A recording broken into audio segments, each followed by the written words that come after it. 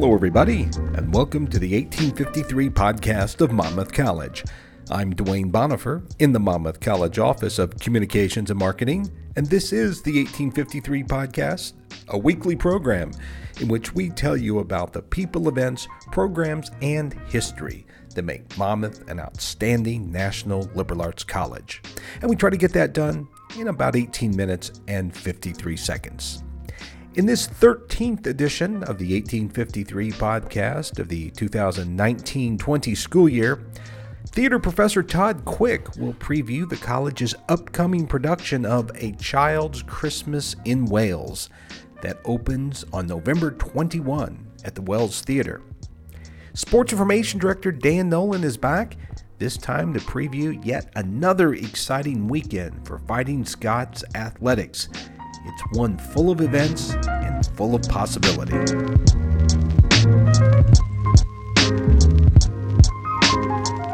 Monmouth College and the Buchanan Center for the Arts of Monmouth are staging a holiday production that amounts to must-see theater. A Child's Christmas in Wales will be presented from November 21 through November 24 at the college's Wells Theater. For showtimes and ticket information, check out the theater department's homepage, and that's monmouthcollege.edu/theater, and that's theater spelled R-E. The play is directed by Monmouth theater professor Todd Quick, and it's a co-production of Monmouth College and the Buchanan Center for the Arts. Todd says that audience members will enjoy both the words and the music that will be featured in the play. The play is an adaptation of one of Dylan Thomas's better-known poems. Yeah, it's a wonderful stage adaptation of the classic Christmas poem, A Child's Christmas in Wales, by the Welsh poet Dylan Thomas, which is just a long narrative poem that the playwright Adrian Mitchell adapted for the stage. What's really special about this adaptation is it heavily features Thomas's actual language, which is just remarkable in its simplicity, but also the complex imagery. The language is almost Shakespearean in the quality of the image work in the production. But on top of that, they wisely paired Thomas's language with these great Welsh carols and hymns and traditional holiday Christmas carols and favorites that some of them our audience will recognize, and some of them will be new songs for the audience, but I guarantee that people will leave humming some of the songs from the show. I had the opportunity to act in this production a few years ago when I was working at the University of Idaho in Moscow, Idaho, and I really fell in love with it. And I knew the first time I got to experience it from the other side of the table that this was going to be on my directing shortlist. And so I'm really excited that I was able to find an opportunity and a venue and a group of people that are just bringing this story to life so beautifully. You know, it's just about the perfect way to kick off the holiday season for people. And you know, there's something really beautiful, even though this is a Welsh family from a different time period, a different place. I feel like watching this show, everyone recognizes their own family up there on stage, the good and the challenging. And the production of A Child's Christmas in Wales will mark the return of theater professor and department chair Doug Rankin to the stage. Year hiatus. Doug was last seen on stage at the Wells Theater the year the Wells Theater opened. He was in the inaugural production at the Wells Theater, and then he spent the last 30 years really doing every other possible thing. You know, Doug is pretty much synonymous with Monmouth College Theater. You can't really go far into a day without Doug doing 5 or 6 different jobs to help, you know, make our theater department thrive. So it was really exciting when he agreed to step into this role. I remember the conversation pretty vividly because we were in the theater and he was finishing up some lighting design work, and he had mentioned how he was ahead of schedule on lights and scenic, and he was looking forward to actually getting to see his wife a little bit during this production, which is kind of rare. And I said, well, about that, how would you like to play Dylan Thomas? And he, wisely went home to check with his wife, Tammy, but messaged me a couple of hours later and was excited to step into the role. The community members in the production are headlined by Monmouth resident Drew Carlson, who turned 12 earlier this month. Drew plays the younger version of Dylan Thomas, And Todd says that Drew is one of several young actors who are doing quite well in rehearsal. But he, is keeping up with or zooming past some of our college actors. He's the first one at rehearsal. He was the first one off book. You never need to give him a note twice because he's just super sharp. We have a lot of great young kids, children of some of our faculty colleagues here at the school. We have Henry Acramey coming back, who a lot of audiences saw last spring starring in the production of Oliver. So he and Drew Carlson together on stage are really exciting to watch. As Todd points out, A Child's Christmas in Wales is a true community production. That makes it a different kind of production for him to direct. Absolutely. We have 25 actors involved with this show, and just over half of them are from the community. It's a pretty even split, but I think we, at last count, had 13 from the community and 12 from the college. So it's a nice balance. Well, for me as a director, I typically work on relatively small cast productions. So just managing the bodies on stage is a big difference. Putting 25 people on a relatively small theater stage is a unique challenge and opportunity. And we're working with actors, as young as 8 years old and as old as, you'd have to ask my boss, Doug Renken, how old he is. I can't give that information out. But so we have a big age range in the cast, which is exciting, I think, working with actors with incredibly different levels of experience, different reasons for wanting to be involved in a production, different goals for their work on the production. But I think all of that is able to come together to create something pretty exciting. Todd says that Monmouth is fortunate to have a strong partner in the Buchanan Center for the Arts. Right. One of the unique features of our theater department and our programming here at the college is we have a robust partnership with a local arts organization, the Buchanan Center for the Arts. And so each academic year we have one project where we collaborate with the Buchanan Center, whether it's a big spring musical or sometimes a children's production, or every other year we have a holiday show. So this is our co-production offering for the year. Doug Rankin is a Monmouth graduate, but as Todd points out, he's not the only alumni connection in the production. One of the things that we're excited about with this production, we have Dane Feenstra, who's a Monmouth College alum, who's returning to the college to be our music director for this production. So it's been really a great opportunity for our students to work with an alum of the music program who's also was heavily involved in the theater department while he was a student here.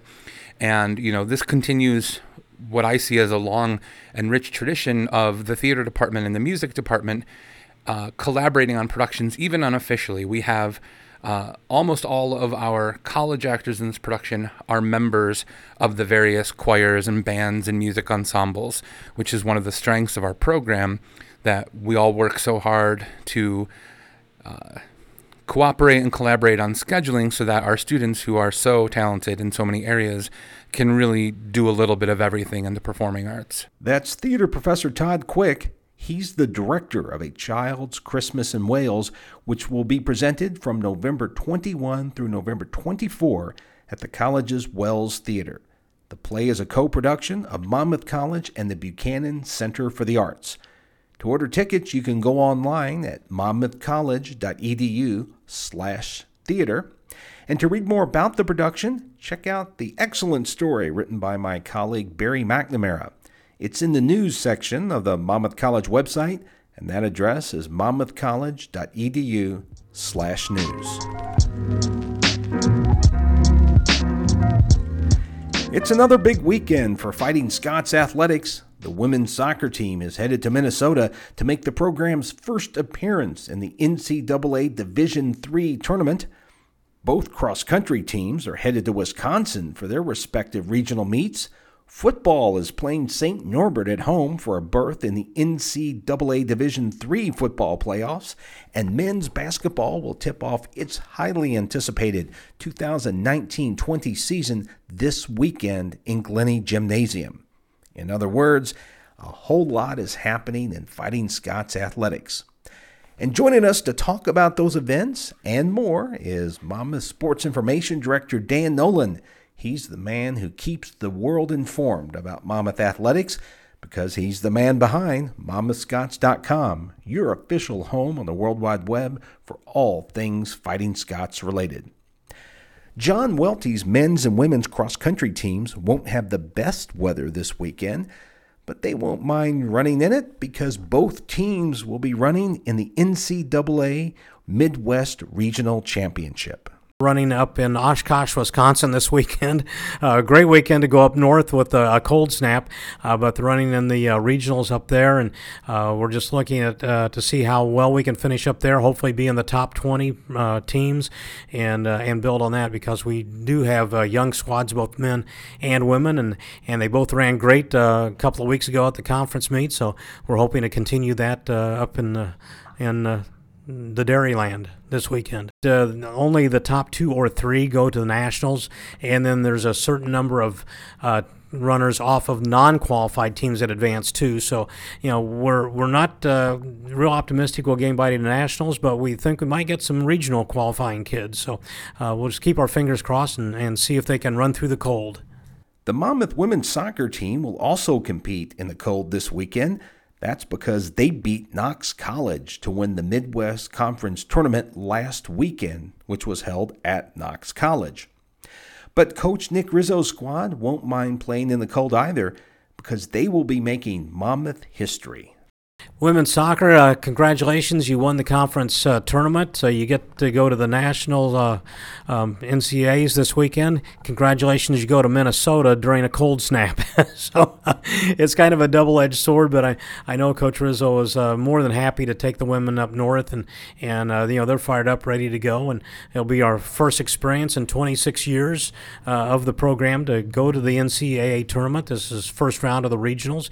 We'll see how we do, and anything can happen. Soccer, as so often said, is not a fair sport. It only takes one break to get you the win. So we'll see if we can pull out a win against St. Thomas up there. And then if we do that on Saturday, we'll be playing on Sunday at 1 o'clock. They'll be playing the winner of the Illinois Wesleyan Wisconsin Whitewater game. So every team up there, I think, has at least 14 wins. So very good 4-team tournament in St. Paul, Minnesota this weekend. Dan says that Monmouth's players will have an extra motivation to win this weekend. It's to keep the season going for one of their top players who will be away from campus this weekend to represent her country in another sport. I think if you're Coach Rizzo, the only thing you approach differently is it's a long overnight trip. They'll take 2 days to get up there. They'll drive about halfway on Thursday night, so they don't have to miss any classes. Then they'll go and do a workout on the actual field Friday afternoon. There's some other housekeeping type things that they have to do. Coach Rizzo has to attend a pregame meeting. We had a conference call on Tuesday.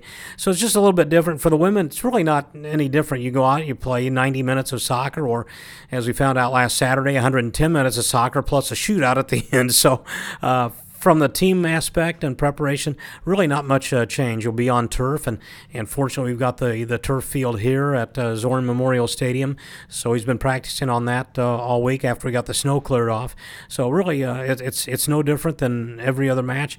We will be short our leading scorer, Cara Jade Gordon, who's playing for the Jamaican national lacrosse team this week. So we're without her, but the team on Monday when they got the pairing said, you know what, let's win this weekend so we can get KJ back for the next round. And then at high noon on Saturday at Bobby Wool Memorial Field at April Zorn Memorial Stadium, Monmouth and St. Norbert will face off with a berth in the NCAA Division III football playoffs on the line. You know, it's odd. We have played teams before twice in a season. And I look back in the early stages of the Knox games and the rivals in the 1800s. But this will be the first time in the history of the Monmouth St. Norbert series that we played twice in the same year. Of course, we played them back on September 28th. Jumped out to a 31-7 first quarter lead and won that one. But it's Monmouth and St. Norbert again for the conference tournament title and the NCAA berth. So it's a little bit different. You've got a fresh scouting report. However, both teams have made massive changes since that September 28th meeting. So it's not quite like starting from scratch, but there are going to be some nuances to this game that we didn't see that first time around. Dan says that both teams' offenses are better than what fans saw back in September. And he says that Monmouth coach Chad Braun will have his Scots prepared for yet another big game against the Green Knights. Expect both offenses are playing a little bit better, or actually quite a bit better. Defense has been our staple this year, so hopefully we can shut St. Norbert down. But they've outscored their last 5 opponents 43-6, so that's a pretty big margin to make up, but the defense for us played much better last week against Knox, and that was one thing Chad Braun was a little concerned about because he felt the defense had taken a couple of steps back. But I think we've got that back.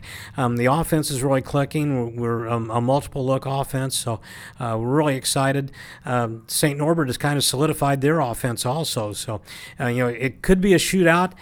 But, you look at the last few championship games, 10-7, 9-6 in overtime. So it might be a 1 or 2 touchdown game. You never know. It's I'd suggest everybody get there early. It's a noon start. It's an hour earlier than normal, but should be a great game with 2 really great teams.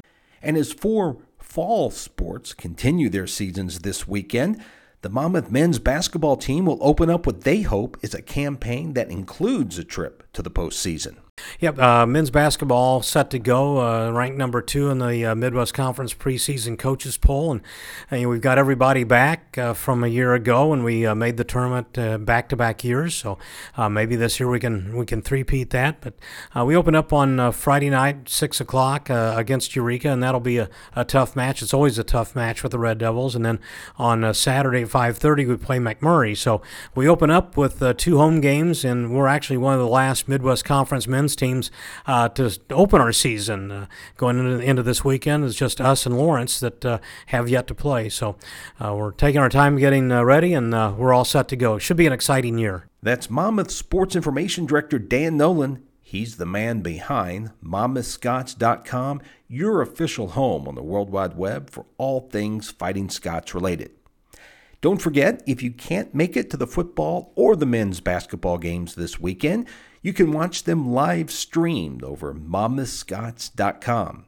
We're still waiting on word from St. Thomas about whether the women's soccer games will be live streamed, but be sure to check in on MonmouthScots.com for the latest information. To follow all Monmouth athletics on Twitter, be sure to go to MC Fighting Scots. And for all of Monmouth College's social media accounts, check out the bottom of the homepage of the Monmouth College website, and that address is monmouthcollege.edu.